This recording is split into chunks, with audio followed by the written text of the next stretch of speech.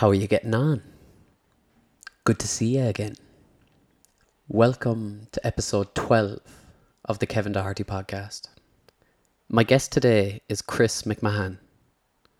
Chris has been a guest on the podcast before, and today we had a great chat about plenty of stuff, including movies, classic cartoons, marketing, drinking stories, and our evolving relationships with alcohol. If you enjoy this podcast, I would really appreciate it if you helped spread the word by recommending it to a friend or sharing it on your Instagram stories and tagging me at the Kevin Doherty podcast. Thanks for listening. How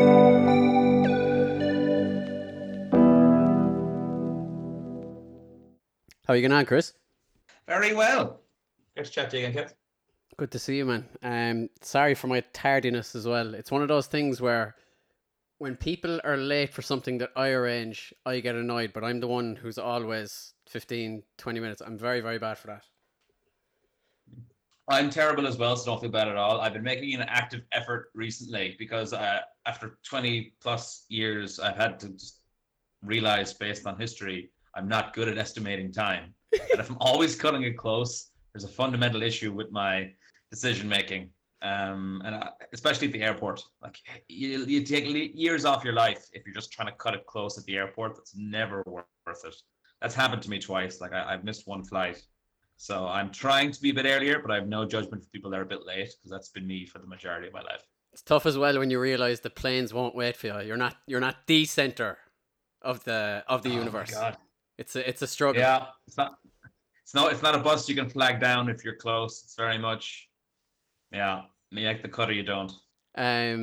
Today, like the reason that I was a little bit late is I'm in the middle of True Detective season 1. What a goddamn show! Great show.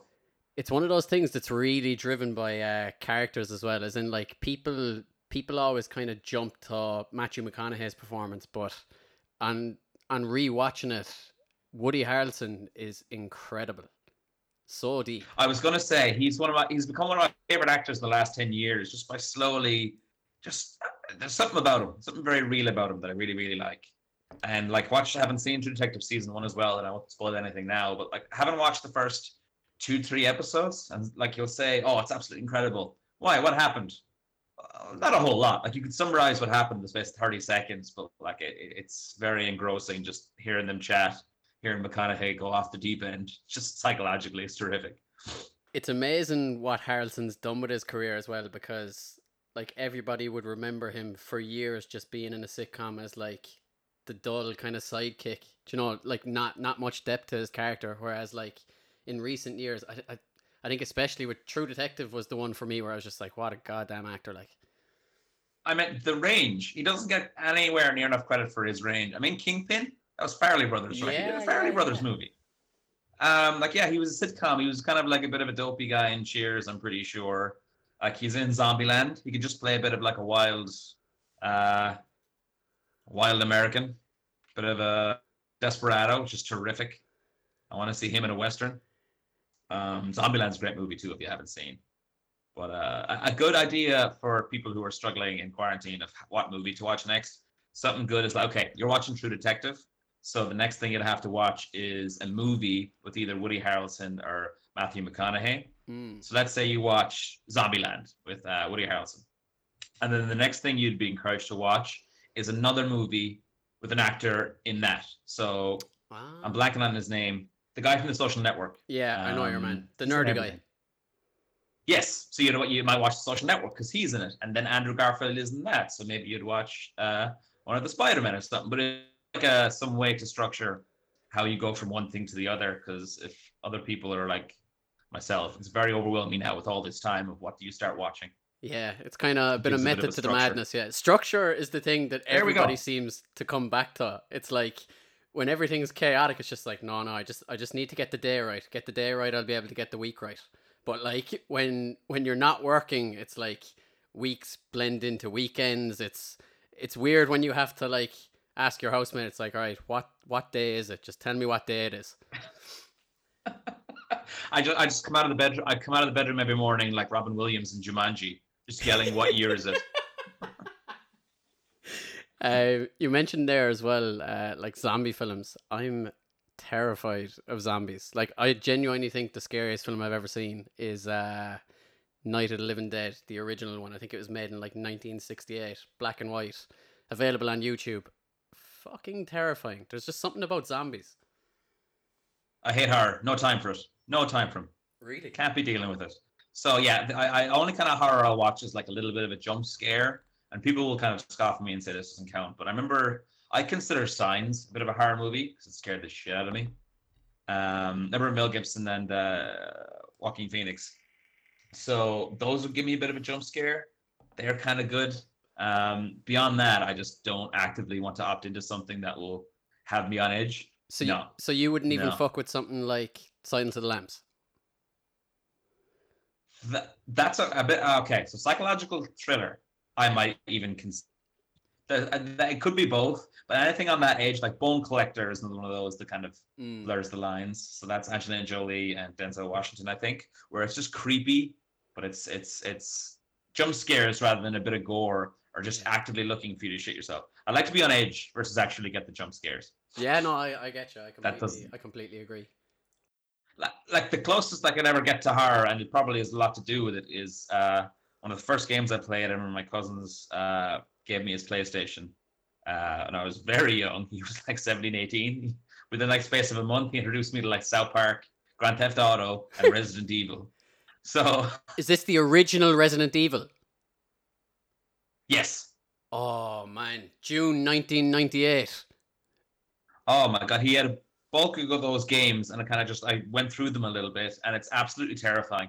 Like it's just there's no ambient music needed most of the time. All you can hear is footsteps. It's terrifying. Like it's one of those games that I wouldn't play after a certain time by myself. It literally would give you the shit, and it's terrifying. It's terrifically made and all that, but something about those games is the controls were kind of terrible. And that like I'm walking down a hallway, a zombie pops out. There's no turn around and sprint button. You'd have to like it's like Austin Powers turning in the hallway. You had to like go back and forth as you're screaming, turn the fuck around. And it's like that nightmare you've had where you're trying to run away and you're like in putty or quicksand and you're just not getting anywhere. Oh, it's aged me terribly. And as well, in the older Resident Evils, when you came around the corner or went into a new room, the camera angle would always be some bizarre camera angle where it would force you to control them differently. And do you remember how freaky it was as well, where you'd go up to the door and it would just go into that black screen, you'd see the door open. Oh my god. There's no over the shoulder. You can't force perspective. Like you had to kind of figure out exactly as you say. So you're pressing up to go into this room. Now you're pressing down, and it's. Oh no, thank you. The only reason I mentioned June 1998 as well is because in the opening sequence in that's when that is. And I remember me and one of the lads were playing that in my old house, and we just looked at each other. June 1998. We were like, "What the fuck?" Too real. Oh my god. I know this is we've gone down a rabbit hole beautifully now, but you mentioned it, I think it was in your first podcast about playing one of the remastered Metal Gear games and talking about mindfuck, fourth wall breaking. I mean, when Psycho Mantis starts reading your memory card or reviewing how often you saved it and addressing it. So that was in Resident Evil 1. I still remember the first time I played Resident Evil 2. And what happens is every 10 minutes or so, this guy talks to you through the codec or just the radio, and it's like a little FaceTime, and he'll be telling you what's happening. So anyway, it starts freaking out. It turns out the guy you're talking to, spoiler, is an AI, and he starts yelling these things like, turn off the console, turn off the game right now. And I can still feel the shivers going down my back of like, oh, sweet Jesus. It is really weird when like you expect a certain thing out of playing games. You're like, all right, now I can kind of de-stress when I'm playing that. But there are certain games where you need a bit of relaxation after playing them. They're too real. They're too intense. Becca can't understand that sometimes when I'll be playing a game on the PC or whatever, it's more stressful than my real life. It's like things like Football Manager, where you have to like juggle all these different things. And she's like, what's wrong? I need to win the next 2 games or I'll be fired. It's like, why do you do this to yourself? Or like building a civilization. Like when you get fired in that game, you literally have to like go to fake interviews and apply to jobs and convince them. And it really is What am I doing? I mean, Jesus Christ. You mentioned westerns as well there a little bit earlier. Like, are you into westerns? Is that a genre you enjoy? Not originally, so kind of it's a bit cart before the horse. That I've seen more modern ones recently, but like I used to work in the entertainment company, and like a lot, I thought I was a movie buff, and these people kind of educate me a lot. And like, whoa, so there's whole pockets of movies and TV shows seen, and maybe it was you that told me as well about like classic spaghetti westerns. Oh yeah, the good, the bad, and the ugly. Yes, so that's it. And I think we talked about this. Why they're called spaghetti westerns. Yeah, what was that again? Yeah, so I always kind of just, without giving it any thought, admittedly, thought it had something to do with gore or like sauce or something. Just like I didn't give it one of those any thought, but it had to do with either the directors or where it was filmed. Like there were westerns and they were filmed in Italy, or it was Italian directors. One of the two. I'm hedging my bets because I'm not sure. But yeah, I'm pretty sure the Good, the Bad, and the Ugly. I think it was a trilogy. Was all made by the same guy or in the same rough location. Yeah, to be So yeah. Sergio Leone, Italian director, and I think a lot of them, like the kind of western scenes, the big outdoor scenes, were filmed in North Africa, and like the thing that Oh, really set the spaghetti western apart from the likes of your American western. If you looked at characters in an American western, they were very very clean cut. It looked a lot of the time that like their gun hadn't been used before, whereas in the spaghetti western, the guys were a lot grittier. They were a lot more realistic. And if you look at the American kind of the characters, the good character was intrinsically good. They were just doing things because it was the right thing to do. The bad guys didn't have much depth to them. But the class thing about something like the good, the bad, and the ugly is that there's there's really kind of blurred lines. And even if you look at the original, so like the title was originally in Italian, and in Italian the way it was written was the good, the ugly, and the bad. And the word ugly is a slight mistranslation. It would be more not like an ugly in terms of appearance, but more kind of, what's the best way to say it? Kind of ugly in terms of their character. It's like they're kind of a bit more damaged or a little bit more flawed. It's a fantastic film. that's awesome. I mean, so the translation of movies from country to country, like 90% of the time, it's the same thing. Something that I got a chuckle about when we were living in Spain was I, Robot. So I in Spanish is Yo. So that movie, literally, when I picked up a DVD case, was Yo Robot, which sounds like a very different movie. that, sound, that sounds like a Disney movie of, a kid that discovers a robot. Um, but have you seen The Notebook? I don't think I've seen it, but I know the film you're on about. Yeah, so The Notebook. What it is this old couple, and this old guy is reading a story to this old woman at home, and she has Alzheimer's. And I thought it was a twist, but gradually it's revealed that he's reading like his diary to her of how they met, and they're the young people in the story. So it's called The Notebook. But in Spain, it translates to the Diary of Noah. So it just seems like, well, it's kind of there on the nose. So maybe it wasn't a twist, but like it's those choices from country to country of how they change the name. Am I right? In Spain, is Jaws just called Shark? I think so. I mean, no fucking around there. None of your fancy creatives. Brilliant. Let's get lunch. Just on the subject of westerns as well, I don't know if you've seen it, but Unforgiven, made in the 90s, Clint Eastwood. It's one of my favorite ones. It's just so like the realism is incredible, and it's so dark as well. It's kind of, you could nearly say that his character Blondie in The Good, the Bad, and the Ugly, it's him, not definitely him, but it could be him 20 years, 30 years in the future. And like he has all these deep regrets about what he did back in the day, and he takes on one last job. That's one that I definitely recommend. It's so good. Okay, see, that's what I mean by cart before the horse. So I've definitely seen maybe 10 westerns made in the last 10 years, 15 years, but anything that generation and before, I'm either catching up on or just hearing about from other people. So like I've seen the remakes of nearly all of them. So like 310 to Yuma, I saw the one with Christian Bale and Russell Crowe. The assassination of Jesse James is terrific. Oh yeah, yeah. Your man's brother's in it. Casey Affleck's in it. Yes, Casey Affleck. Yes. So it has hints of True Detective in terms of pacing a little bit. Like it's kind of a very slow build, very gritty and real, and it's cool. It's really good.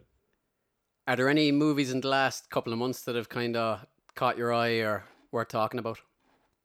The last couple of months, no, I've kind of fallen off the deep end a little bit. So like in the old job, I was doing like movie marketing, a little bit for like Warner Media. So was much more on the edge of it then. Like I was signed up to subscription, uh, monthly subscription you'd pay and you go to the movies as often as you want. They had a bunch of those in the States in the last few years. So I was going much more often.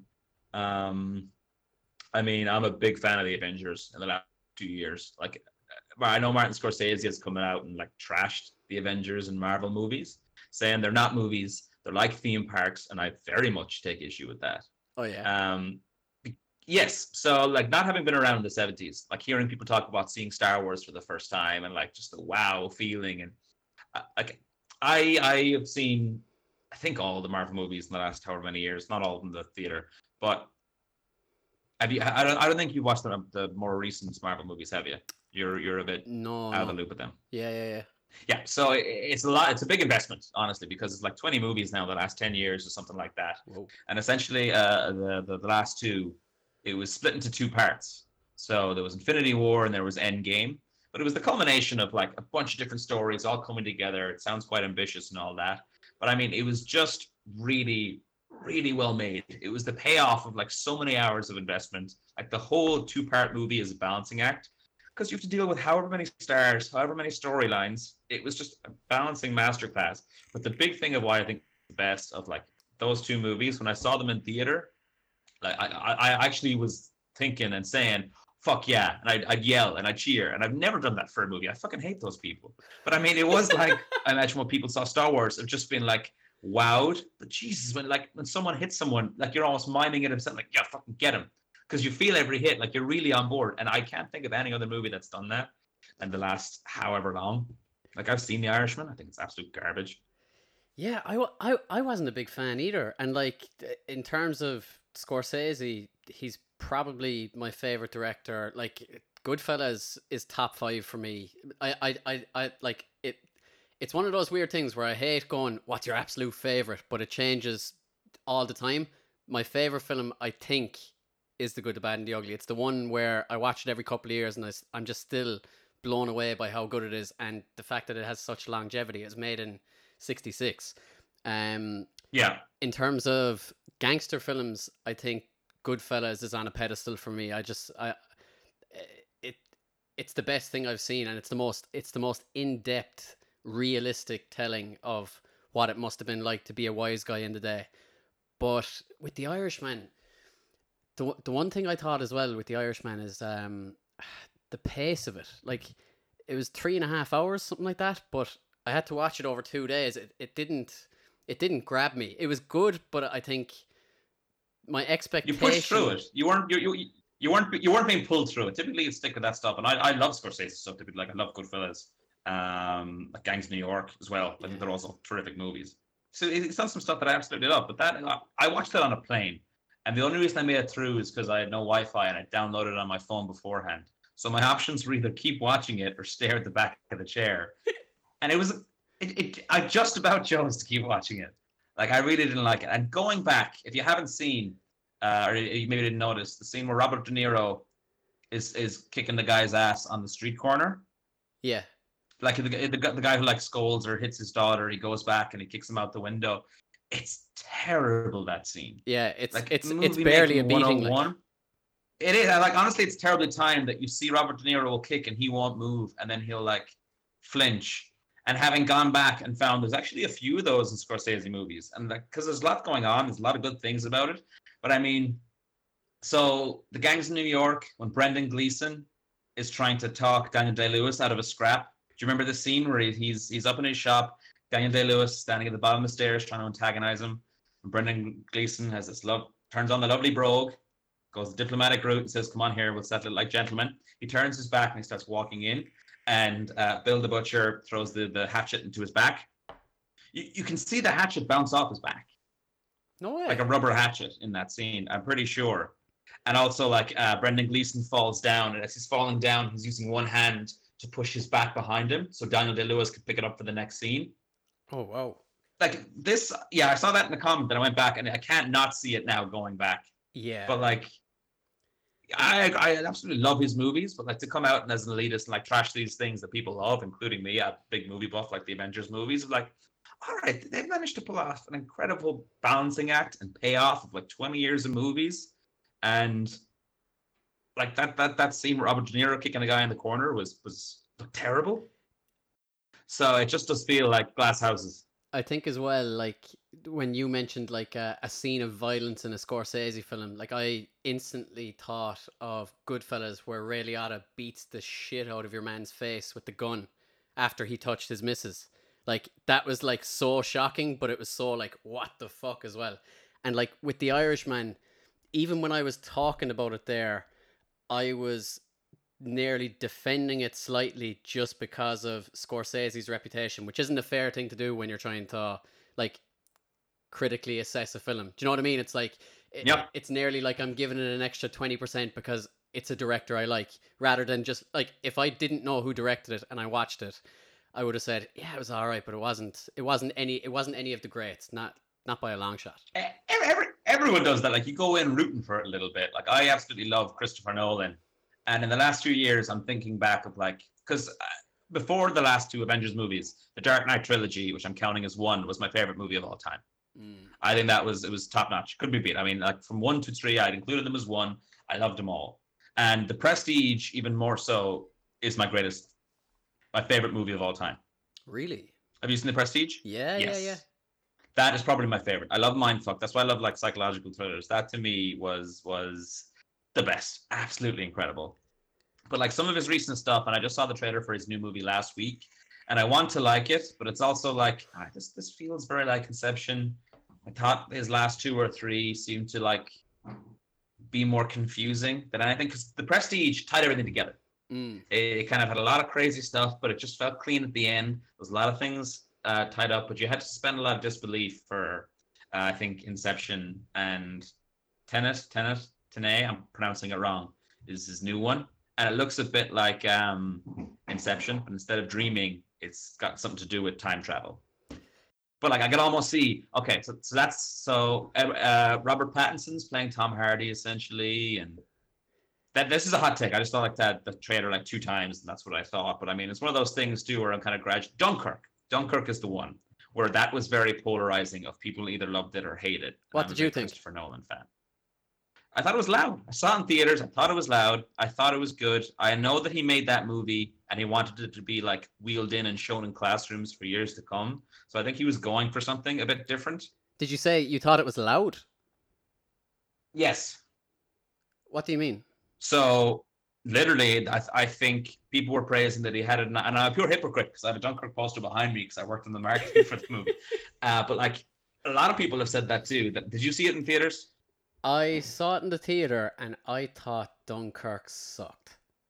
I thought like when I watched it, so like with Dunkirk, first of all, with a subject like World War II, there are so many incredible parts of that whole struggle that you could focus on that are more interesting than what happened in Dunkirk. Like in terms of like cinematic value.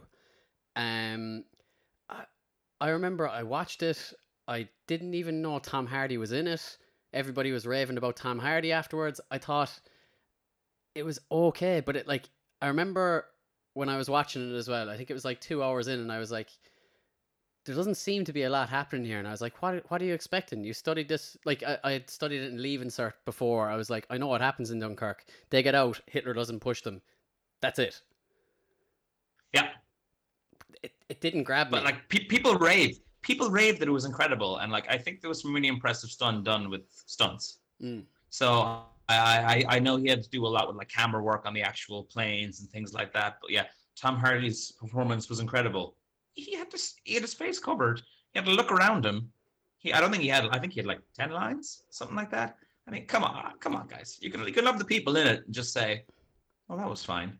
I think it's that thing as well. It's like the Emperor's New Clothes. If you hear five or six people whose opinion you normally respect about films, like, oh man, watch this now, Tom Hardy's immense in it. You're like, you're already being primed to come out with an opinion because they're going to ask you straight away, what you think of Tom Hardy? We all thought he was class, and you're like, I suppose he was class. I didn't even know he was in it. It's a weird thing. Yeah, 100%. And like, yeah, I think we've stumbled on definitely the best examples I can think of between Good Dunkirk and The Irishman is one of those. The people saying it's absolutely incredible. All right, then go watch it again. I don't think you have it in you to watch it again tonight. Sit down and watch 3 hours of it. It is one of those things where it's just kind of you feel compelled to go along with it. And it's as well with movies. I'm probably guilty of it with everything as well. It's like whenever I describe things, I use the most superfluous terms. Like everything's either amazing or shite. Do you know what I mean? It's never something in the middle with me. It's like whenever I hear, oh, it's incredible, I'm like, okay, how often do you use incredible on a weekly basis? Do you know what I mean? Was your shit in the morning incredible? I need some context. But actually, there's one movie that I thought of there where we had a bit of a disagreement. Once Upon a Time in Hollywood. Yes. Like for me, I loved it. It might be, and again, it's recency bias because it's the last Tarantino film I watched. It might be my favorite Tarantino film. Yeah. I disagree, as I told you. So I love Tarantino. Like I love Reservoir Dogs. Pulp Fiction was for years my favorite movie. Absolutely loved it. And it's none of those things we're kind of over. I love Kill Bill. Very different, pretty weird, but I absolutely love that relative to these others. I mean, and Once Upon a Time in Hollywood, it just felt like. So I think the biggest thing we disagreed with was Brad Pitt. I love Brad Pitt. I love most of his movies, and a lot of people. I think he won an Oscar. Did he win an Oscar for it? Yeah, he won. I think he won something. Yeah, I disagree. I think he should have won one for Benjamin Button, which I really love that movie. But I think in Once Upon a Time in Hollywood, he's a really cool dude in real life who had to act to be a really cool dude. I thought he was funny, but I think I think Oscars should be dictated on like strain or what have you. And maybe that's bias of like if he was an unknown actor and he came out and was in that movie, maybe then I'd think better of it. But I just happened to get the opinion of Brad Pitt in interviews and stuff that he's a pretty chill, cool dude. It's kind of it's an unusual criteria to apply to something because like in the film business, casting is so pivotal, and so like if you have a character that could perfectly suit what somebody like Brad Pitt already brings, it's like a round peg in a round hole. Do you know what I mean? It's like if they cast an Asian female and they had to try and play the same character, it's like it's not going to work. Yeah, it's change for change's sake when like everyone kind of knows what exactly what they want. It's kind of funny as well, because in that film, your man Leonardo DiCaprio's character, he's fretting about going over to be in spaghetti westerns. Yes. They don't think much of it. That's exactly right. But like I thought Leo was incredible in that movie because like he had to go through all these sorts of things. He was having a nervous breakdown every 20 minutes, and like that I thought was incredible. Oh, he was amazing in it. Having gone back and rewatched that final scene in Once Upon a Time in Hollywood, I love that scene. That I thought about that scene, like it's like Inglourious Basterds, the part where he just kind of does fanfic rewritten history, which I think is terrific. Of like, this is how I wish it would have went, and I love that. That's exactly what Inglourious Basterds was. Just like he kind of likes to see these big historical wrongs and just write them the fuck up. But that it's just a great payoff. That I absolutely agree with. But that scene is absolutely terrific of when the Manson family come into the wrong house and ultra violent just fucks them up. Oh my god, it's terrific. And having rewatched it, there's a lot more in that scene that I'd give him credit for. So like I think he's on acid when they come in and he's totally spaced out. There's a scene that like in the scene, like 30 seconds in, when they walk in the door, or the main guy walks in the door, Brad Pitt's there and he's a little spaced out. And he like says one or two things to Brad Pitt. Brad Pitt still has a kind of a space look on his face. The dog stands up on the couch, and Brad Pitt does this, like, stay, not yet. Ah, I'm not a dog owner. I didn't see that. I didn't either. I saw a YouTube comment. I'm not taking credit for any of this, but yeah, like the dog gets up right away when he comes in, and Brad Pitt's kind of spaced out. But he takes one hand off the can and does that, and then continues talking. Ah, man, the devil is in the detail. Oh, the control he had in the room is absolutely incredible. That is the character. I mean, that's I love that scene for that reason of just the control he had in any situation. I can watch that guy all day, but in terms of actor strain, I think he's done better. I think as well, like what I'm trying to move away from, but it's so hard when you're watching a film or when you're talking about a film afterwards. It's like when I was looking at Once Upon a Time in Hollywood, I'd always be having conversations with people, and it's probably the same with True Detective with the two main characters. Like you're always kind of talking about who's better. Do you know what I mean? It's not just let's appreciate both of them at the same time. It's the exact same in True Detective with Woody Harrelson and Matthew McConaughey. It's the exact same in football with Messi and Ronaldo. It's always who's better rather than can you not just appreciate both of them? Why if Yes. one is like minutely better does it shit on the other person's performance? It's a weird binary thing we do with everything. It's like Love on Bebo. You only have so much to give a day. I can only praise one of them right now. Like you can just praise them both almost equally. It's perfectly fine. I absolutely agree that like a compliment for one person doesn't have to be in spite or taking away from anybody else. You mentioned as well you used to work in the film business. What exactly were you doing? So the way it was kind of pitched initially before I joined is it was Moneyball for movies. Have you seen Moneyball? Yeah, yeah. So it was intended to use like very niche audience insights to reduce inefficient marketing spend. So let's imagine the marketing budget for a movie is $100 million, and you want to that would typically be put across billboards in a lot of New York, a lot in Los Angeles, and like the rest will be on digital throughout again just US or whatever. And I'm picking these numbers out of the sky. So what it was intended is to rather than spray and pray like target everyone and hope those will convert. Identify with much more confidence who is actually going to go see this movie, who will be advocates to tell other people and hit them hard. So the way you kind of determine that is you would look at fans of this or similar movies on Facebook. Do these people have an affinity for other activities or movies? All right, then we expand the targeting to those people. We would have a lot of primary research and survey information to see, all right, moms between 30 and 45 love this actor and this plot line. So when we're serving them ads, this is the thumbnail. This is the 10-second thing we'll show. And then similarly, if we want to get, males 18 to 30 to go, they want again, once upon a time in Hollywood, like that wasn't something we were doing, but there's a lot going on there. There's Margot Robbie, there's Brad Pitt, there's Leo. There's a lot of different people will like them.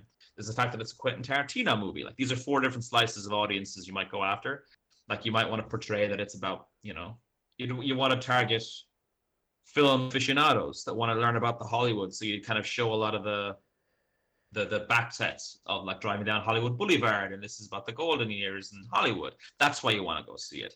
If people liked Inglourious Basterds, you'd put like Quentin Tarantino in their ads, make sure that they knew that that's what it was, or things like that. So it was kind of catering the ads to its strengths for different audiences that we determined what it was. And then the second half of that is using information of, okay, what social media platforms are they on? What type of ads are most susceptible, or would they be most susceptible to? So moms might be more likely just to see an image ad and buy it versus like younger audiences might need a bit more persuasion, so they need video ads. How much should we pay? So it was taking a lot of the guesswork out of it, and it was just kind of using a much more data heavy approach.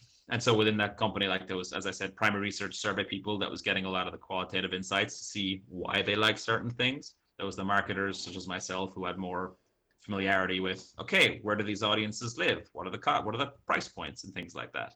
And then there was a lot more like data heavy folks that would be pulling all these data sources together that we would work with to try and find the so whats.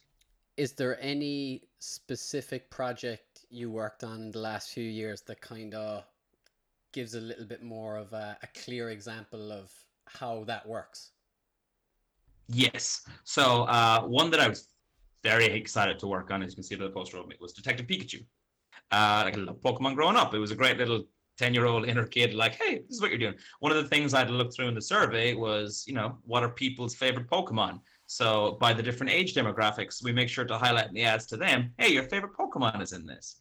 That was a bit of a, this is crazy moment when I was in a meeting, like talking to people. I had to like pause everyone, like, can everyone just take stock of what we're doing? This is great.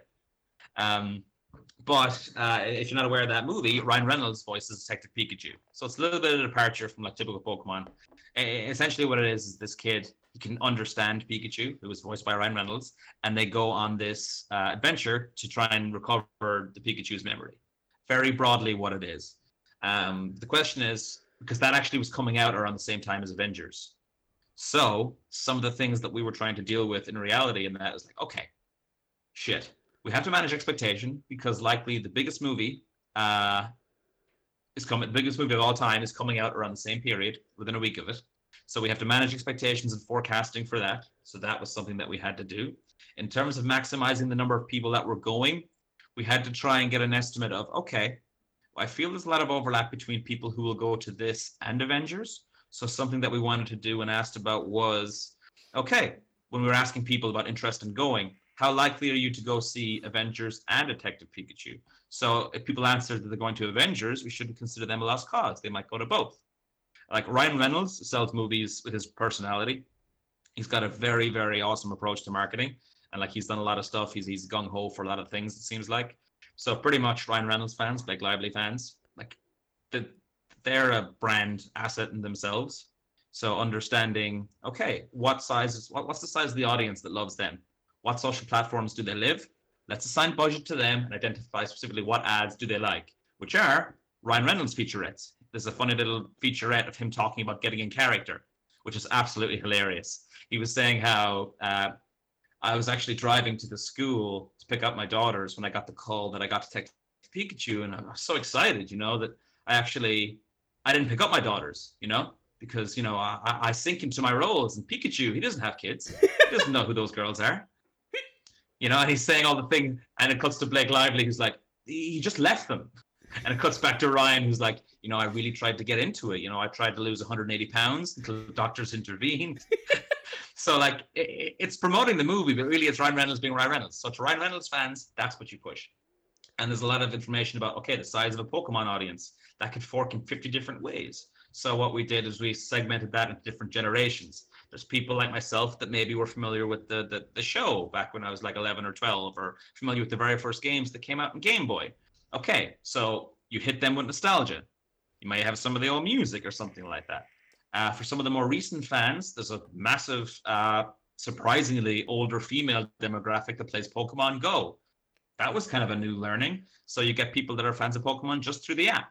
So what's kind of coming across here is that there's a bunch of different audience segments within that, and they're all likely to want to go see it for different reasons. So you kind of just dial up different aspects to those people. And some of the nitty gritty of what that means is, okay, what ad do we show them? How much budget do we assign? When do we hit them is a big thing. So those people that I talked about that will go to Avengers and Pikachu, we shouldn't waste our money until a week after Avengers has come out, because all they'll think of is Avengers.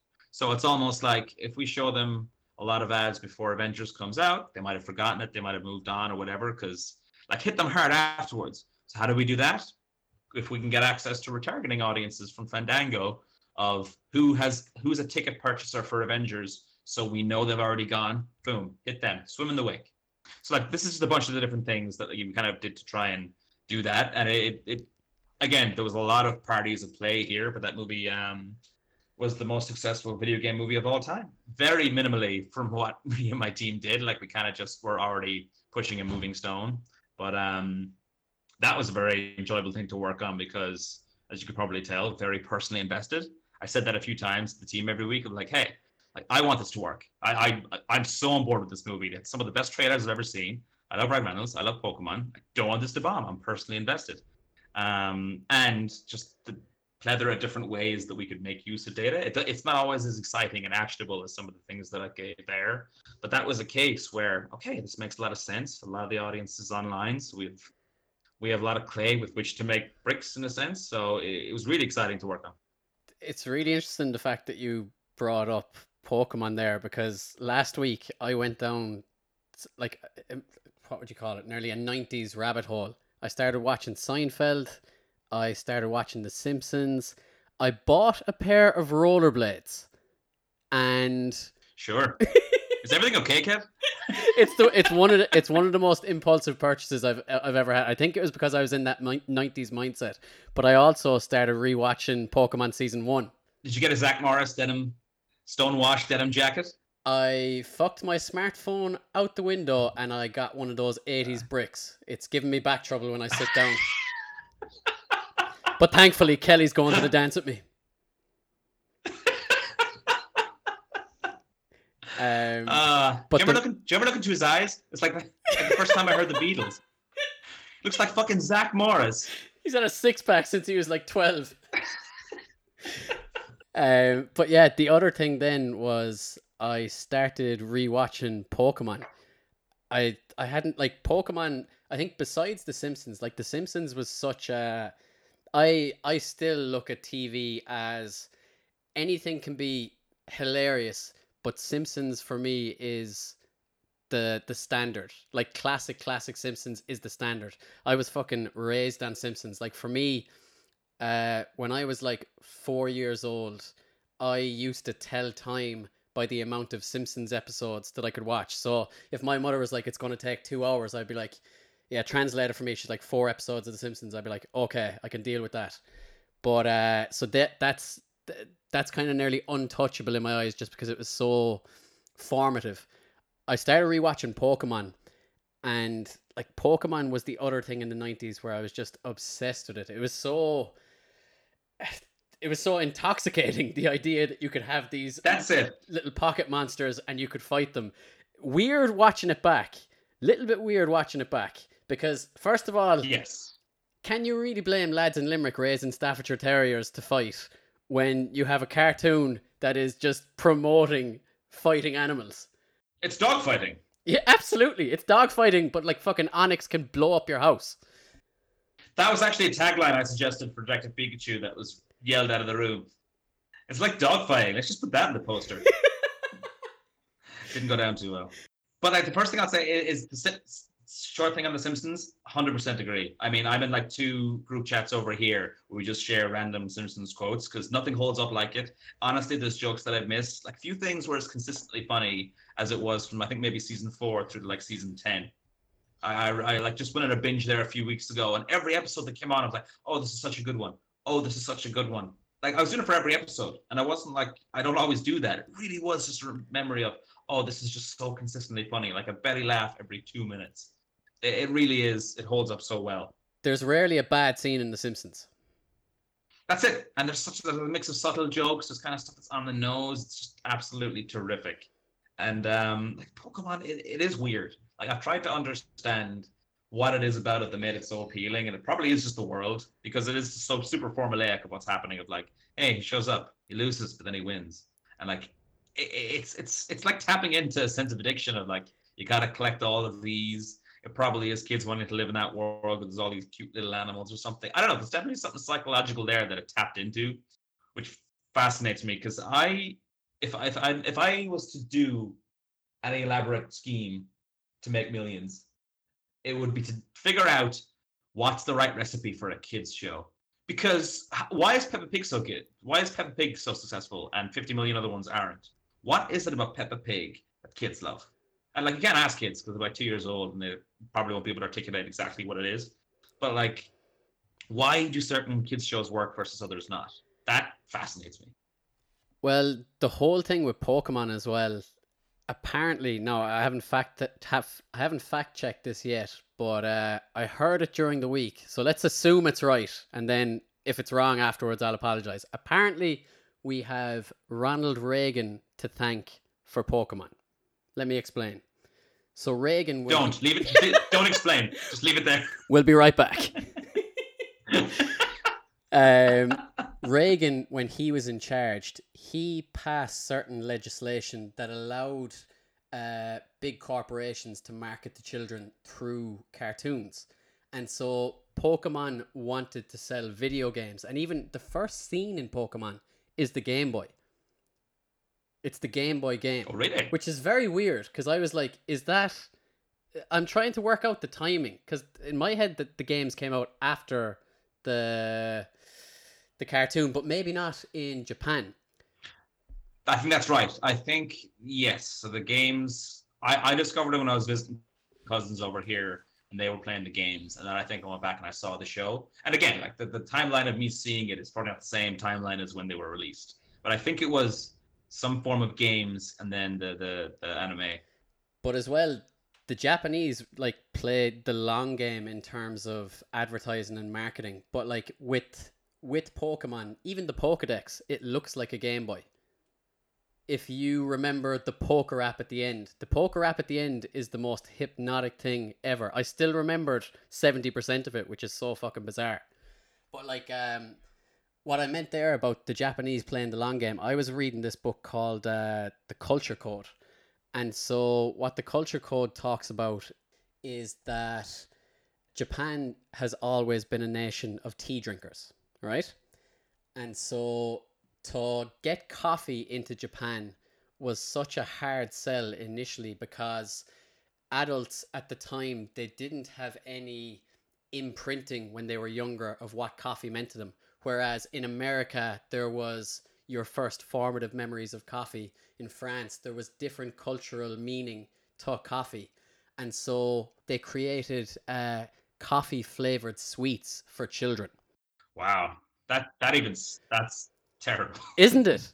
But the younger generation in Japan, they were being they had access to these sweets that tasted of coffee, so that when they were older, when they tasted coffee, they had an imprint of it when they were younger.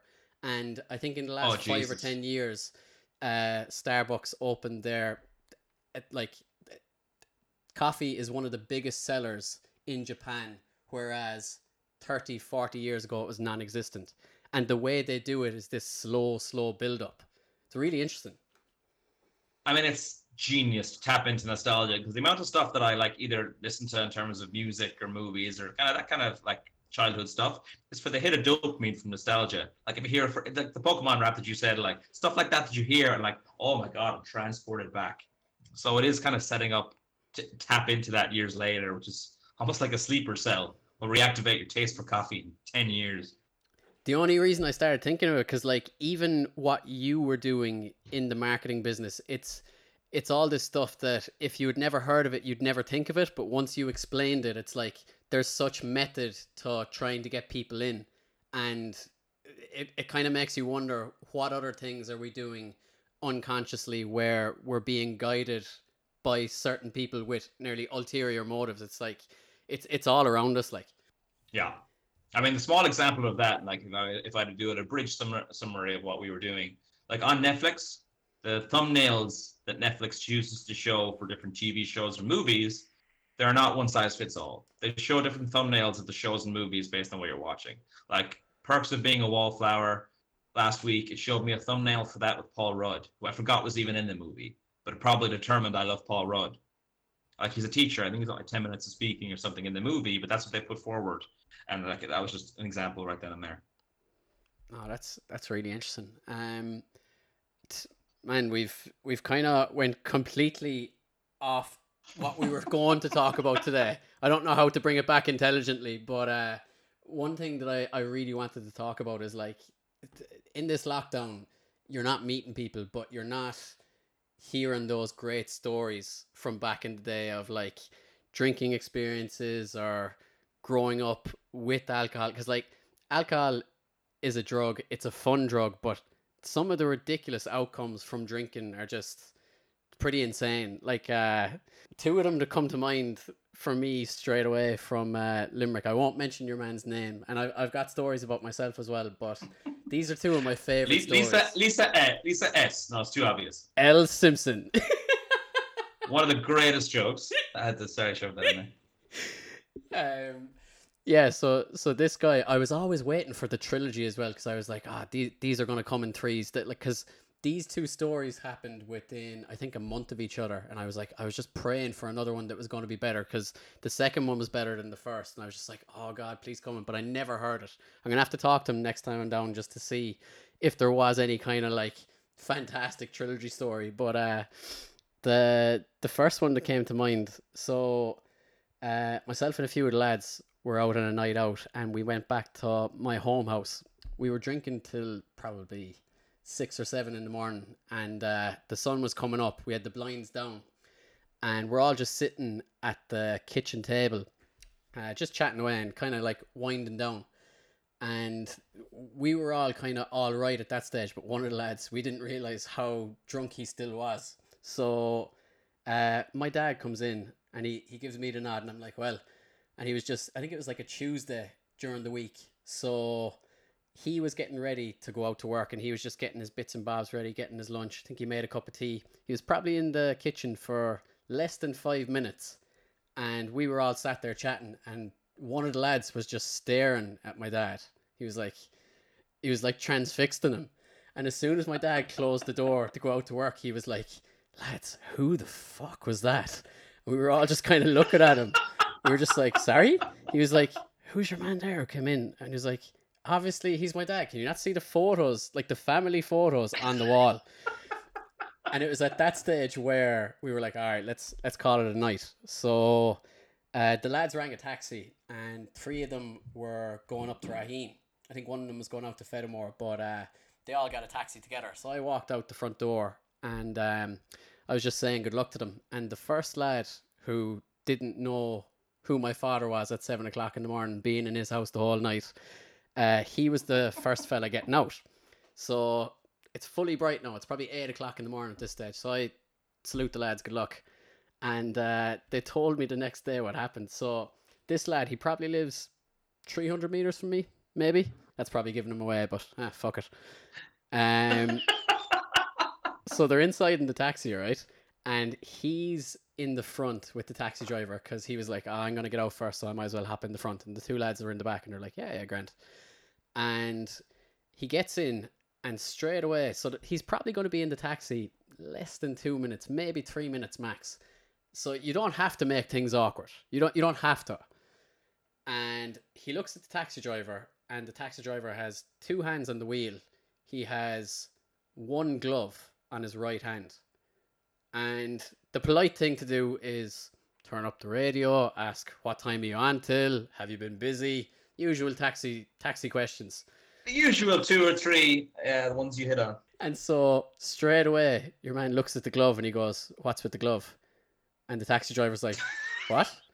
He's like, what's with the glove? And so they're going along slowly through the roundabouts, and the lads are like, don't mind him. Don't mind him at all. He's drunk. He's like, no, seriously, what's with the glove? Like, why 1 glove? And it gets really, really awkward. Like, it's like maybe less than a minute to get to his house. And they pull into the estate, and he's still talking about the glove. He's like, I don't understand. Why would you wear 1 glove and not the other glove? Your man pulls up outside his house, and my buddy hops out of the car, and he turns around to pay, and the taxi driver goes, you want to know why I'm wearing 1 glove? And he takes it off, and he only has 2 fingers, and he starts waving his hand at him. He's like, this is why I'm only wearing 1 glove. And my friend is like, what do I do? What do I do? He has a panic attack. Was he saying the words? Was he saying, what do I do? Yeah. He's like, what do I do? Lads, what do I do? He can hear you. Yeah. Oh my God. That kind of break from reality, it's ridiculous. That longest few minute journey, he made it so much longer. And then like the lad said, it was just silence with the taxi driver after that. Like, I don't even think he put on the glove again, because the charade was done. Oh my God. But this same guy, I think it was less than a month later, I'm not too sure of the timeline, but anyway, he was out in Limerick, and I think he was in the Icon, which is a nightclub in Limerick, and he was wreck drunk, like to a point where he was like, all right, this is just getting ridiculous now. I should go home. He was at the point where he was too drunk to enjoy the rest of the night, but he was still sensible enough to kind of go, all right, it's time to pull the plug. I'll get home safe. I'll wake up. No harm done. You know what I mean? So he's stumbling down Cruises Street and he gets to O'Connell Street, and he goes over to one of the bank machines and he's getting out a bit of money, but his card won't work in the bank machine. So he's like, oh, fuck it anyway. I want to get a taxi home, no money. And he turns around and he sees a taxi in front of him. So he hops in the back and he just goes to the taxi driver. He just goes, drive me to the Dock Road, and then we'll head out to Raheen. And your man's like, what? Yeah. So he's driving along down the road, and just kind of how did that out? He's in. It's so hard to tell a story without saying somebody's name, like. So he's in the back of the car, right? And he's maybe looking at his phone. He's in between about to pass out and just seeing where he's going. So the taxi driver pulls up outside the 24-hour shop down by the Dock Road, and my buddy just looks at him and he just goes, wait here, I'll be back in like 2 minutes. And strolls into the shop. I think he gets a box of fags, gets a chicken roll, and gets money to pay the taxi driver. And he comes back out again, hops into the back, and he just goes, bring me out to Raheen there. And he starts, looking down, eating his chicken roll, and he looks up again in about a minute or two, and he realizes your man's gone back into town. And he was like, all right, there's something weird here. And so he reacts straight away. He's like, here, man, I'm no fool at all. You might think I'm hammered drunk, but I know where I am. Bring me out to Raheen. Don't bring me back into town. Like, he's like, what? Like, who do you think you are? Your man turns around to him and he goes, man, I'm not a taxi driver. What the fuck? So what happened was, my buddy was getting money out, and he turned around and just hopped into a random car. And imagine inside in Limerick, 2:00 in the morning, your man's probably waiting for his girlfriend to come out of the club or something like that. My buddy hops into the back of the car. Your man doesn't even turn around to look at him, and my buddy just goes, bring me down to the Dock Road. And your man just panics and drives him down. But then he realised when my buddy was inside in the shop that he doesn't mean to kill me. He just thinks I'm a taxi driver. I'll bring him back to town. Fucking ridiculous. The generosity of that lad, firstly. I know. Oh my god. So ridiculous, like. Jesus Christ. It was great though, because like those two stories, they came in such quick succession that I was just waiting for the icing on the cake, but alas, nothing yet. One that springs to mind for me, and I'll happily jump on this one because this is one of the few where it's fine to share. It's not the butt of the joke, and I'm not the one doing it. It was after our undergrad. I was back in college, so I was living with 3 random girls. I don't know if you know the story. I lived with 3 random girls, and they're lovely girls. All of them are lovely, but like for the sake of anonymity, which I'm mispronouncing, let's call them just like girl A, B, and C.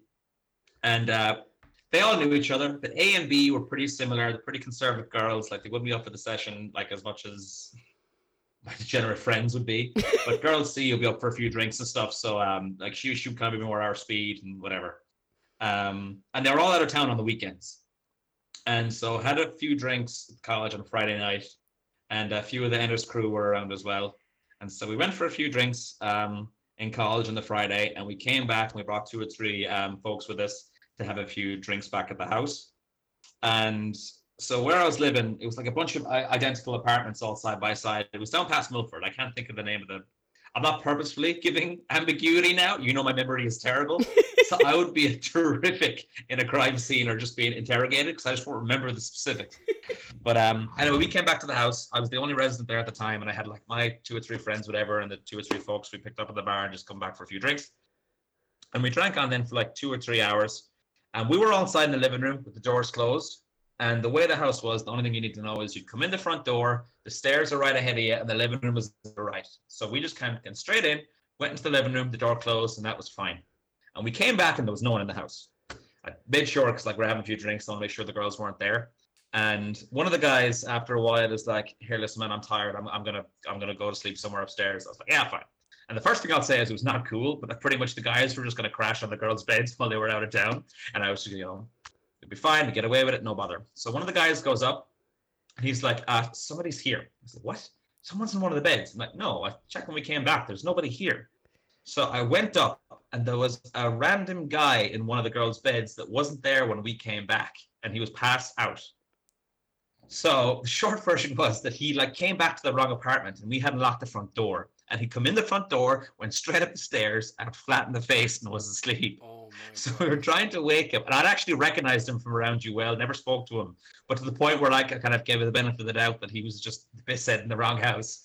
So I was like, we literally couldn't wake him after 10 minutes. And I kind of just gave up, and I'm like, I'm sure he'll wake up in an hour or two. It'll be fine. So everyone crashed, woke up in the morning, in a few hours, and he was gone. So I just kind of put the comforter back where it was. Okay, it's fine. Nobody knows. It was good. And a few days go by, all done and dusted. Everything's fine. And then housemate C, who again I'd be closer with and would be up for a few drinks and stuff, told me about a conversation she had in B, where they were kind of like, I think Toph let someone stay in my bed over the weekend. Because stuff wasn't the way it was.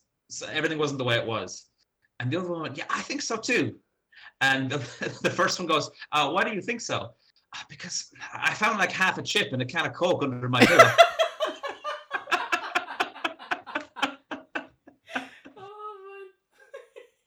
But what cracks me up about that is that it was that girl A, hypothetically, was the one coming in with the accusations, and B was kind of I think so too. And it was B who had half a chip and a can of Coke under her pillow. Jesus Christ. That's class. It's hard to spin that one. Oh my God. The perfect crime? I don't think so. Just speaking of UL, just one of them that comes to mind for me. So I think it was fourth year, just after the exams. So everybody was, getting a bit loose.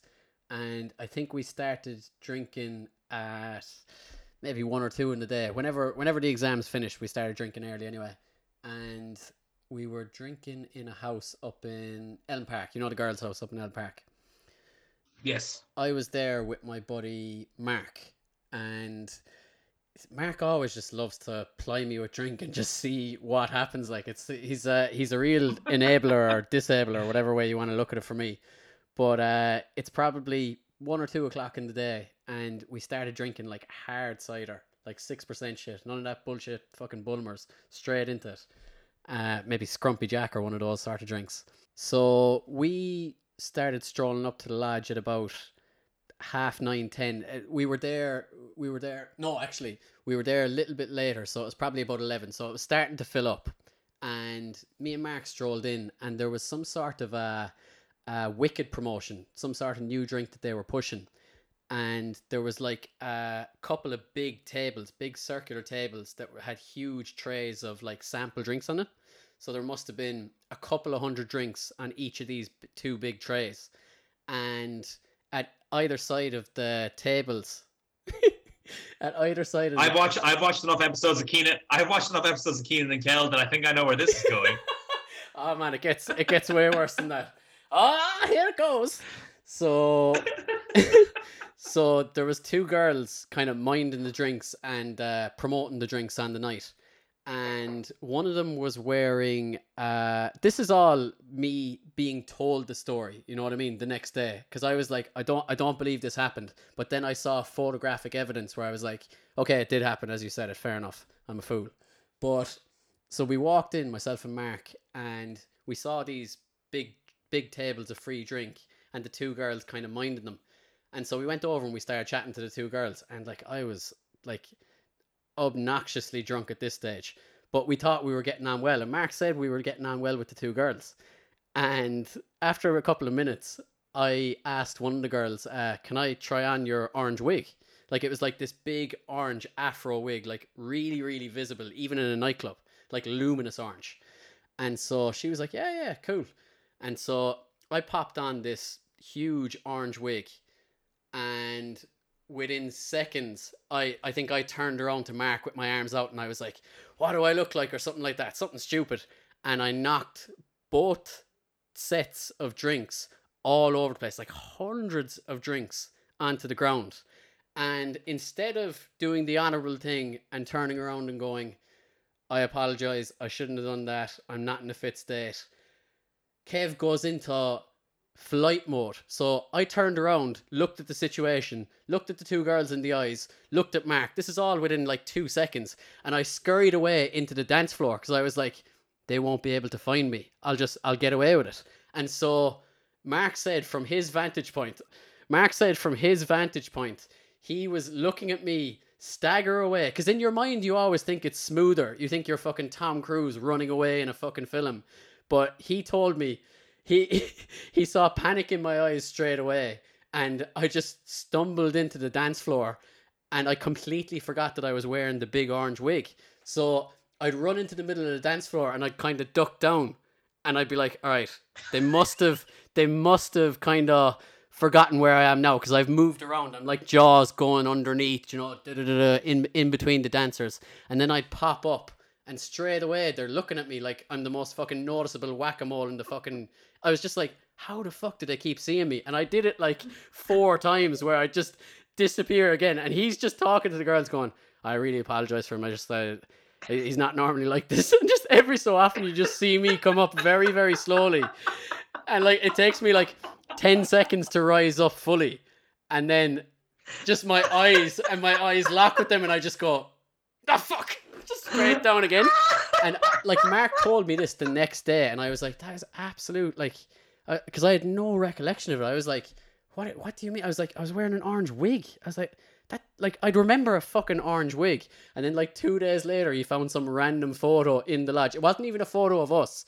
He found me photo bombing with the orange wig of some random people, and he just said one word, proof. And I was just like, that just made me reevaluate everything. Like, and I'm picturing your eyeline of like just poking your head up, and like the 10 eyes whatever staring at you, and then every time just following you around the room. Stressful times. Oh my god, there's some that is a mixed bag, the lodge. Like, it's just a big fire hazard waiting to happen. This underground wooden contraption. I remember the last night there, this is a quick one, that like everyone was refusing to leave because it was one of the 10 times when the lodge said it was closing, so everyone figured it was the last night. And everyone was staying like much longer than they should, and we shall not be moved, all that. Like, tops were off and everything, and Catherine turns to one of the girls, just goes, why is always the fat gross guys gotta do that? I hadn't heard this, but I happened to jump into frame with my top off, like, woo, just spinning it. I guess that was my cue, I guess. Just on the subject of college as well, another one that, I don't know, it's weird with my drinking stories when I'm younger. It's like I'm remembering a different character, because I don't drink that much now, but it's like these stories happened, but I hear most of them secondhand, that sort of way. So I'm always like, yeah, oh, what the fuck? Like, why am I that guy in the story? So you're the last person to hear it, because it's entirely new to you. Yeah. And there's this denial for ages. You wake up the next morning, you're just like, I can't remember any shame. So fingers crossed, there's no shame. So I was in Gothenburg on Erasmus, and I think it was like within the first couple of weeks, I went drinking with a couple of Irish lads, and we ended up going back to like some sort of a party, but it was a weird party. It was kind of like a speakeasy party. It might have been like a lock-in in some little pub. And in this back room, there was a really, really serious game of pool being played, and like I think there was a lot of money on the game as well. So like, imagine like one of those smoky back rooms. There's like an old school pool table, and these 2 great pool players are playing, and everybody's kind of watching them going, fucking hell, this is amazing, this is really intense, and there's a lot riding on this. And I stumble into the room again. This is all like secondhand information. Apparently I stumbled into the room, and I was like, there was no music, I was like singing my own song, and I ran up to the table, rolled fully across the table, like several barrel rolls, magically didn't hit any ball, apparently, because it was near enough the end of the game. So I just went straight on the ground. And everybody was just like, let's just finish the game and then we'll help him. Imagine being told that, like, you're trying to make some sort of a good impression in a foreign country, and you're just like, why can I not leave this shame alone? That one is almost that's creative. It's almost like you walked into the room and like, what has no one ever done in this room before at this time of day? It's almost looking to just go your own way. I bet no one's ever done this. That's what I was thinking. I was like, they can't focus on one thing. They have to focus on me. Ridiculous stuff. Again, it's probably the smoke bomb effect where you probably thought, I'll do this flip and then I'll be gone like the wind. They'll never see me land. I think as well, maybe I was like, I don't know what they do in this culture. Do you put like 50 Cent down and say, I'm next? No, you fucking roll across the table like a maniac.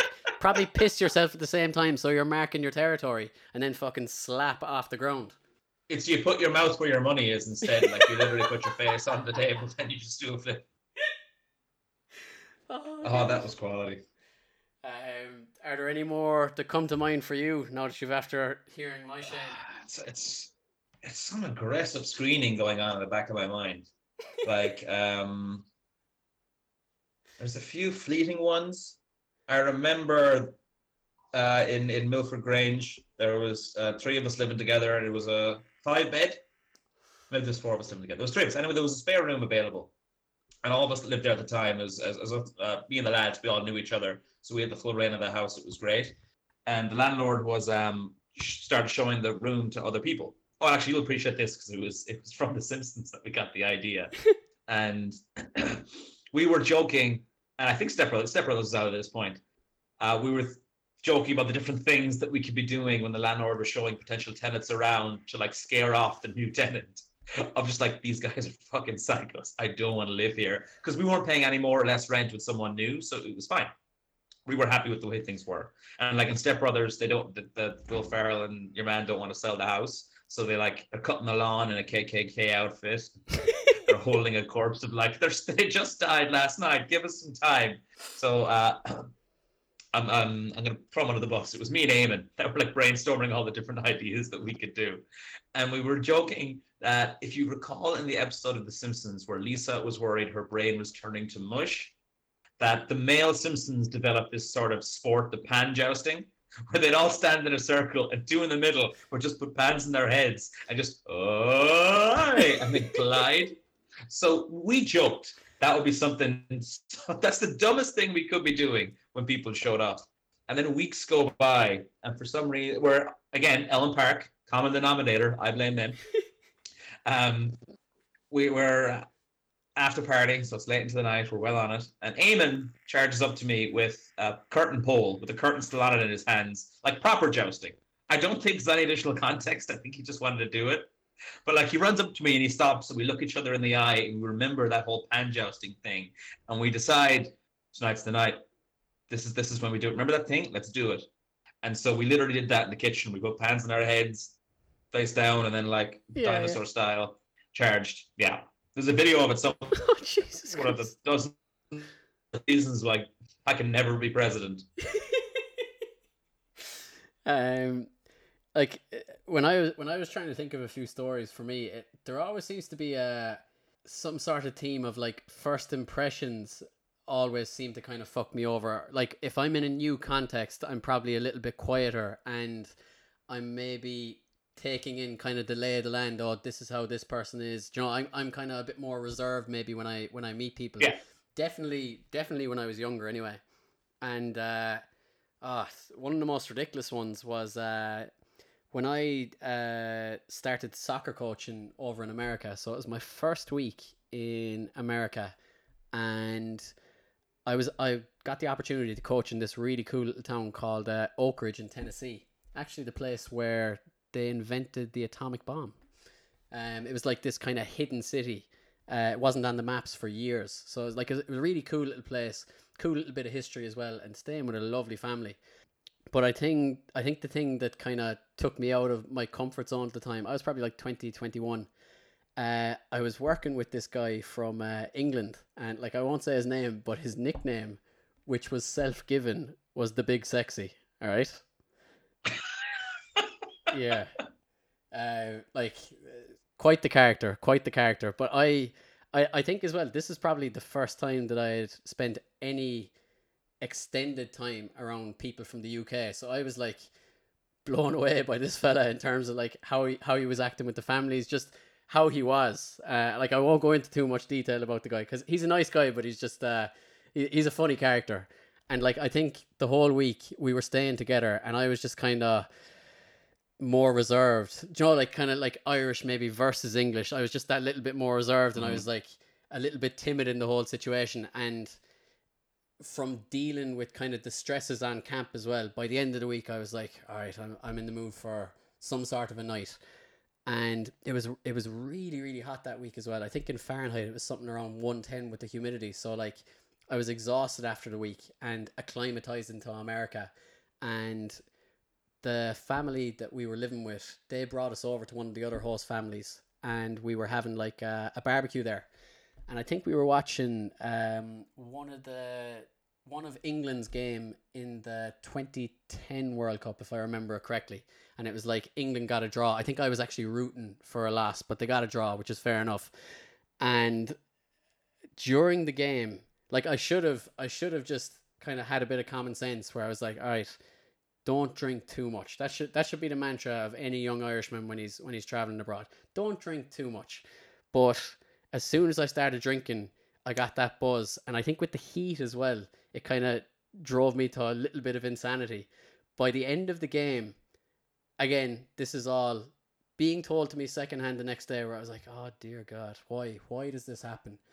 By the end of the game, I was straight on to my "Do you want to hear my Braveheart speech?" Because that's something that I used to do at a period of time in my life where I was like, "What the fuck am I? A one-trick pony?" I could do the speech from Braveheart, the Battle of Stirling. Ezekiel 25:17 as well. Sam Jackson, Pulp Fiction. Oh yeah.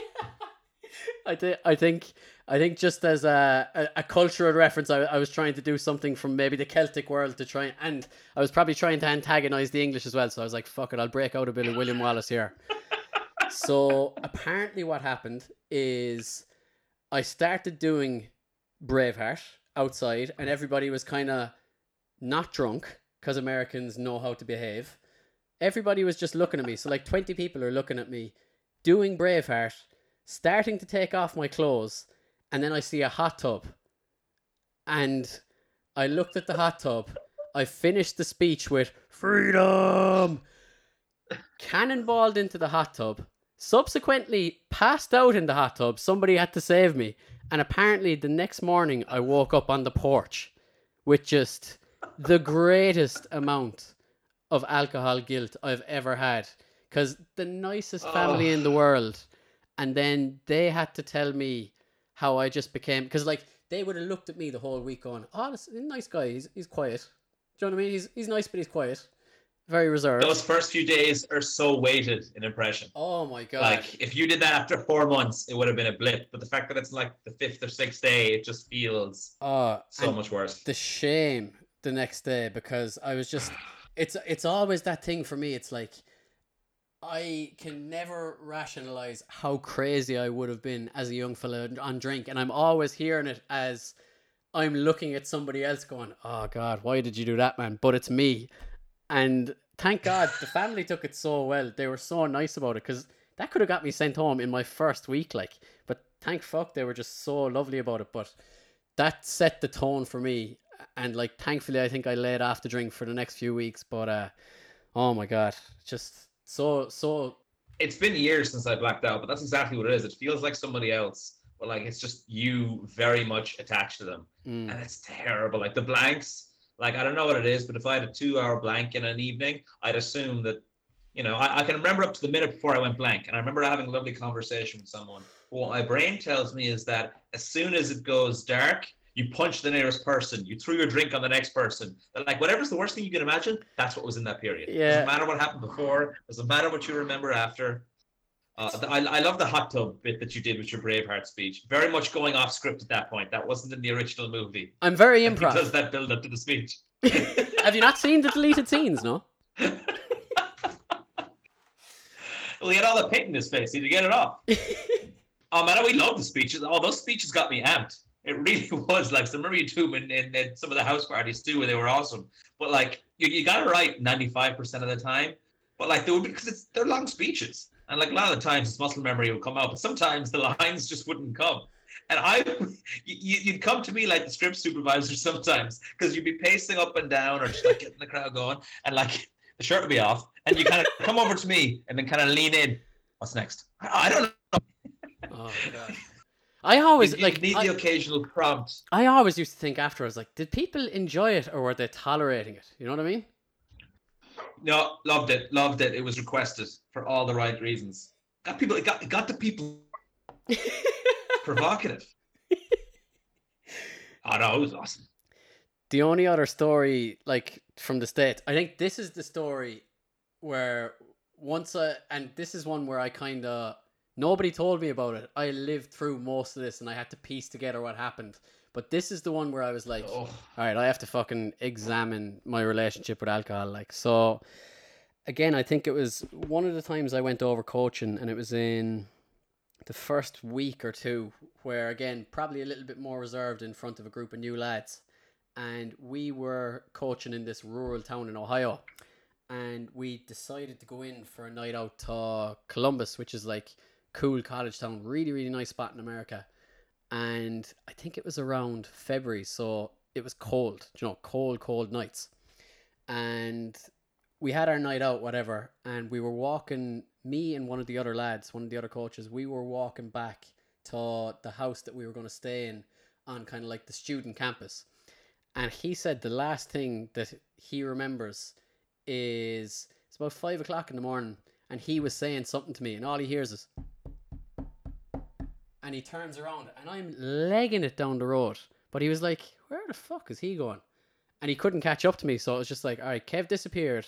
He doesn't have an American phone, and I don't think he knows where he's staying as well. At least his phone's maybe dead. So it's like, all right, that's probably a problem. And it was cold as well, all right? You have to remember that. Cold fucking Ohio winter. That just reminded me that there's a comedian, Dimitri Martin, that says, I have cat-like reflexes. I'm not very quick, but for no reason out of the blue, I'll just get up and sprint out of the room, which very much seems like that's what you did. Oh, man. So I'm trying to kind of rationalize it again afterwards. So I think what was going through I had no idea why I sprinted away from your man. Maybe he wasn't talking about something interesting, and I was like, all right, that's the end of that conversation. Let's see what else is out here in the world. I don't know what was happening. But after I ran away, I probably got tired very, very quickly and started realizing how fucking cold it was out. I don't even think I had a proper jacket. You know, I wasn't expecting such a cold bout, because most of the time I was in the States, I was there in the summer. So I was like, fucking hell, it's freezing. So the next morning, I wake up and open my eyes, and I'm looking around, and I'm like, this is a bit strange. So I'm looking down at a dashboard, and I'm like, this is unusual. So it's bright out. There are people walking around outside, and I'm inside in a car, and I'm sat on a passenger seat inside in the car, and I'm examining CDs. This is like the first thing I remember when I came to. I'm examining CDs, and I'm like, I don't think these are my CDs. I was like, this is really weird. And I was like, looking around, I was like, this isn't my car. I was like, I don't have a car. I was like, what the fuck is going on? I looked down. Thankfully, I had my seatbelt on. Safety first. So I'm looking around, I'm like, what the fuck is going on here? Apparently what must have happened is, after I had sprinted for maybe 2 minutes, I got really, really cold, and I was like, I just have to find somewhere to fall asleep. So I started trying random cars in a neighborhood and hopped into a car that was open and fell asleep in a rough neighborhood, right? So I hop out of the car, and I'm like, what the fuck is going on? I'm looking around, and I just go up to the first house straight away, and I just knock on it.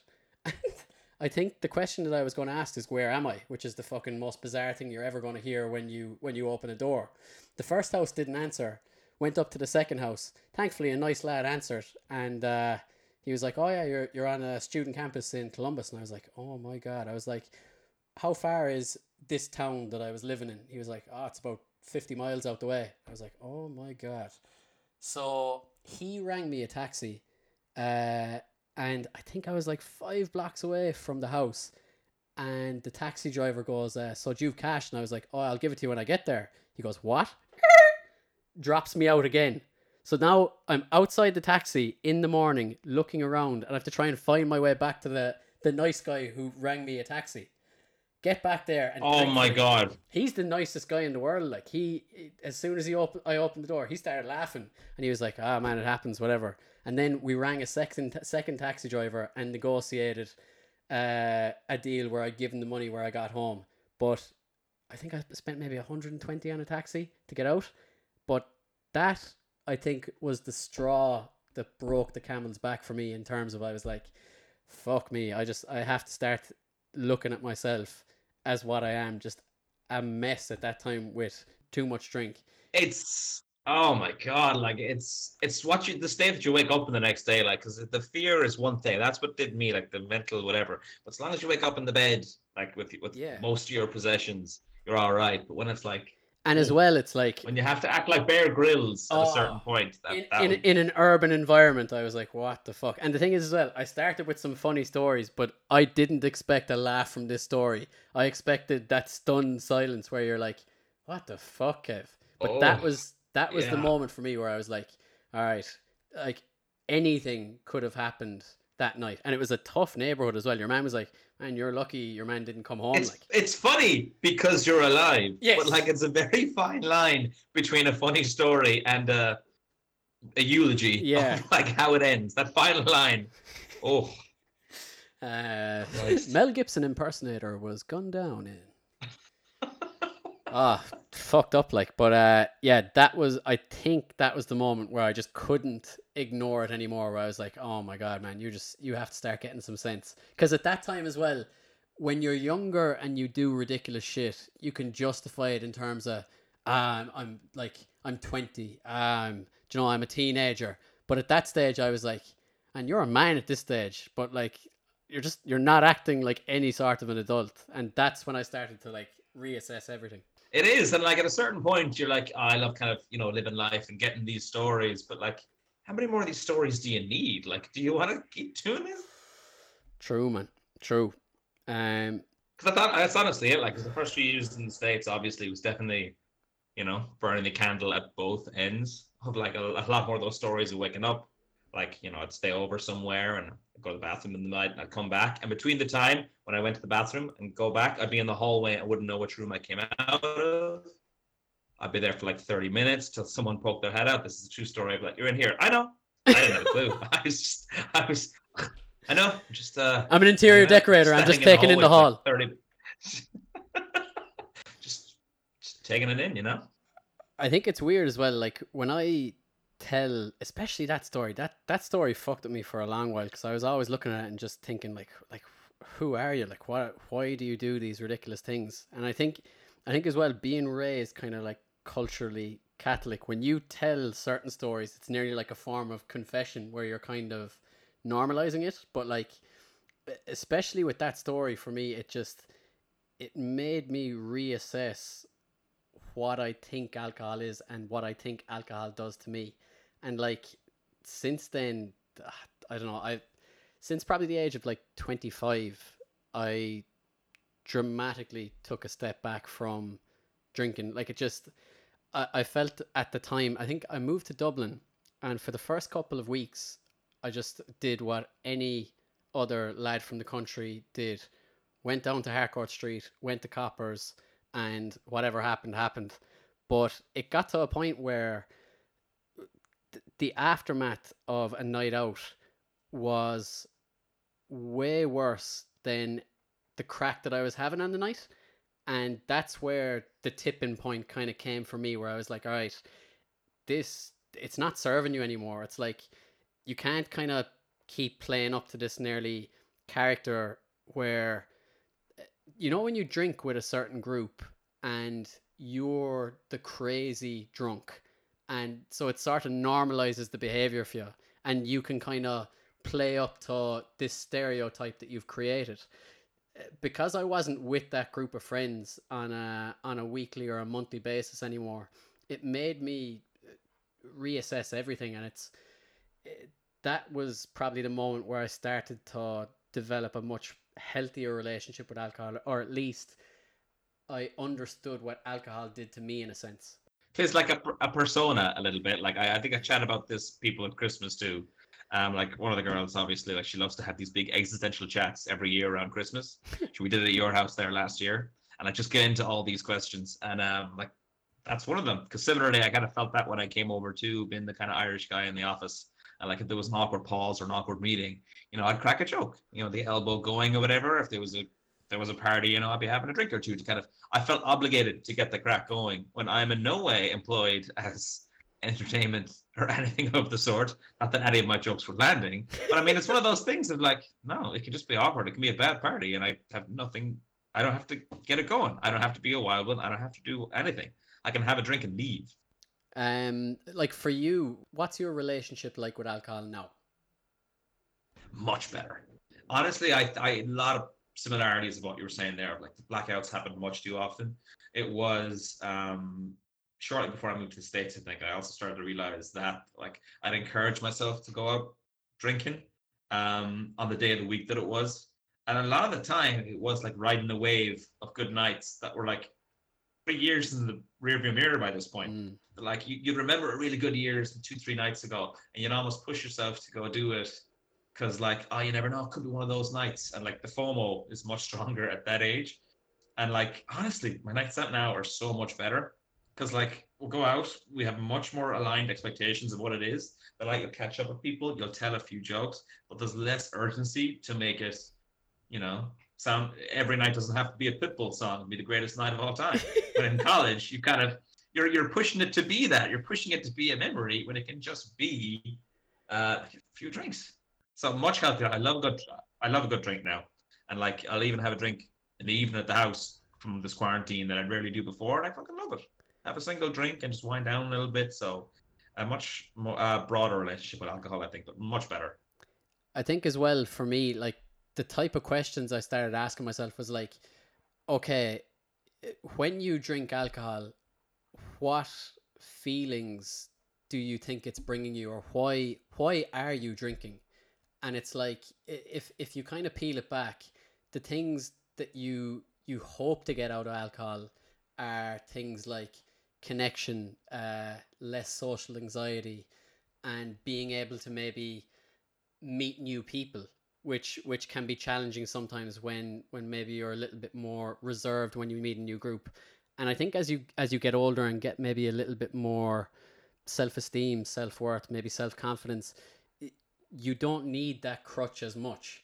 But it's only when you have a look at it and you think, okay, the things that I'm trying to get, maybe I needed alcohol when I was younger, but as you get towards your 30s, I just found that you can get them in a way where you can actually remember the fucking night. Yes. And also when you're younger too, you're almost subconsciously on a mission to expand your social circle and nights out and like get stories. Like you're Mm. collecting friends, you're collecting new people. You kind of want to know as many people as possible, be the men around town, want to get new stories. And like I'm very happily turning into the more curmudgeon of I have enough friends, thank you very much. And like you can go out and like I'll happily chat with new people. And sometimes on a weekend, if we go travel somewhere, we love chatting to new people. But like for the most part, no, happily just go and chat with the people that I came with and talk about old stories. And like the few drinks will make it a bit funnier and like that's kind of it. But like very fortunate the folks that we hang around with now are all very similarly minded of no one really wants to go clubbing. All we want to do is sit around and either sneer each other, take the piss out of each other for the laugh, tell a story, which will get a laugh, or just kind of that's it, just facilitate some laughs. And that's absolutely ideal. And the drink is usually just a way to augment that versus the only way that we can do that. So much better relationship, I think. Do you feel as well, like, as you kind of understand yourself more, you feel less of an urgency to impress new people to say, oh, I'm this guy. You know what I mean? I'm just wild fun all the time. Whereas, like, once you become a little bit more comfortable in your own skin, you don't have to do things. You don't have to superfluously do things. to other people to try and get them to like you.